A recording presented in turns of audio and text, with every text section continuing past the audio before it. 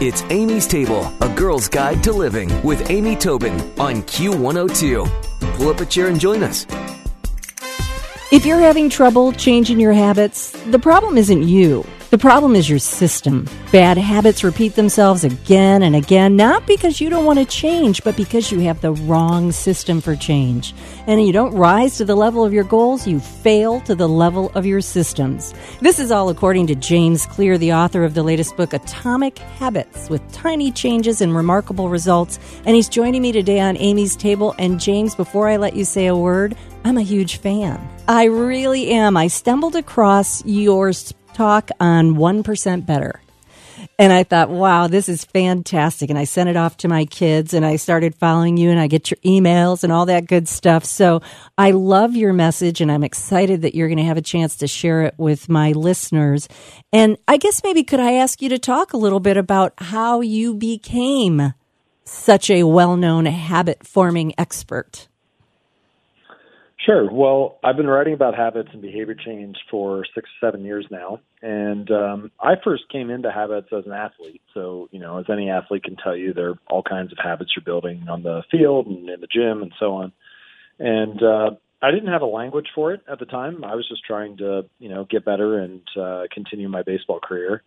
But then as I started researching more about how habits work and how they form, I was able to look back on my athletic career and realize, oh, wow, this is why we did certain things in this way, or this is why this habit stuck, and so on.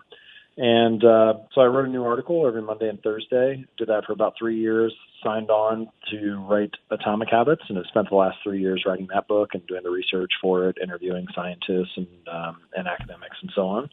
And here we are with the book finished now, and I guess I would just describe it or summarize it as a combination of personal experimentation and scientific research. Which is a great and heady combination, actually. Well, it's funny you mention it for sports was what got you started. And I think for any habit to become something that sticks, you have to be invested in the habit itself. So if your parents had asked you to do this towards learning Latin, you might not be talking to me today about this book. But so tell a little bit about this universal, you have a 4-step process. There's a universal overarching set of principles that can help anybody make a tiny change with remarkable result. Can you kind of talk about that? Sure. So I divide a habit into 4 different stages, and those stages are cue, craving, response, and reward. And so the cue is the thing that initiates the habit, something that catches your attention. So it's often visual. It doesn't have to be visual, but it often is. So like seeing a plate of cookies on the counter is a visual cue that starts the habit of eating a cookie. Or your phone buzzing in your pocket is a tactile cue that starts the habit of checking your phone for a text message.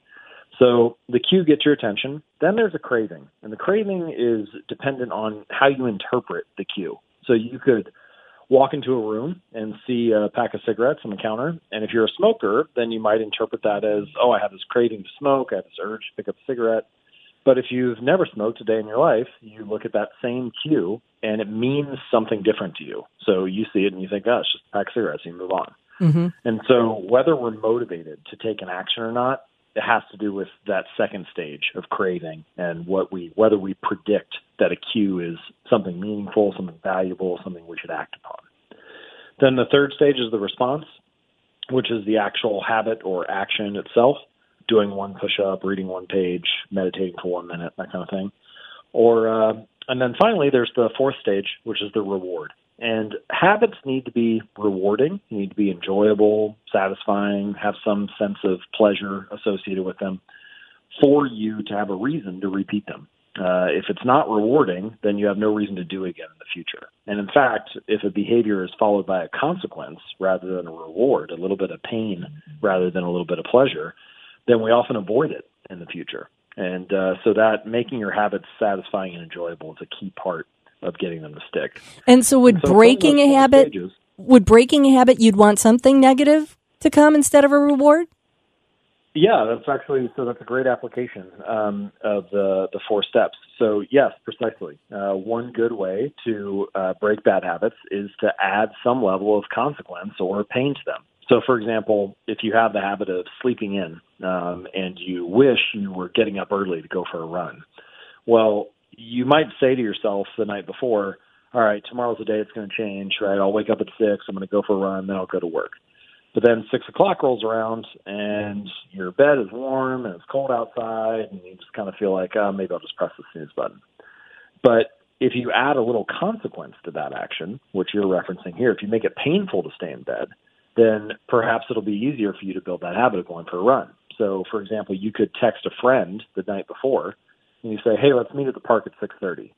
And so now you have a running partner. And when you get to 6 a.m., it's still cold outside and your bed is still warm and you feel like staying in. But now if you do, you're a jerk. Yeah. You mean to your friend by leaving them there. And so suddenly the habit of procrastinating, of sleeping in, is now painful. And so that's one way to apply this 4-step framework so that you can make it easier to build good habits and break bad ones. I love it. And it really is this whole thing just applies in so many areas of our lives in both, positively and negatively. Well, I think a couple of the things that have drawn me to following you and reading what you do and being an admirer of your messages is that, first of all, you're not asking everybody to radically change overnight. I love the 1% better. And you almost just referenced it when you said, well, you do 1 push-up, 1 minute of meditation, these baby steps. But I also love, and it popped up today, I think you sent it earlier as a blog post, but I put it in my calendar to read again, about you got to do the work, and your reference to Stephen King and being a writer. Talk about that for a minute, because you're not letting anybody, you're letting us have an easy path if we follow it to get there, but you're not letting anybody off the hook. This isn't a lose 10 pounds by tomorrow lifestyle. Yeah, this is kind of a key piece of my philosophy. I think I mentioned this in the book, but one of the key strategies for building a habit, perhaps the most important decision that you'll make, is choosing a habit that is easy, that's not threatening, that is possible to do. As you mentioned, read 1 page, do 1 push-up, write 1 sentence, this idea of how can I get 1% better today? And that feels very possible. It feels maybe even like inspiring or doable to most people. And that part of it is crucial. But at the same time, and sometimes people will say, well, what about when we do hard things? What about writing a book? You just wrote a book. What about climbing Mount Everest? What about, working on these hard projects that people are capable of? What about mental toughness?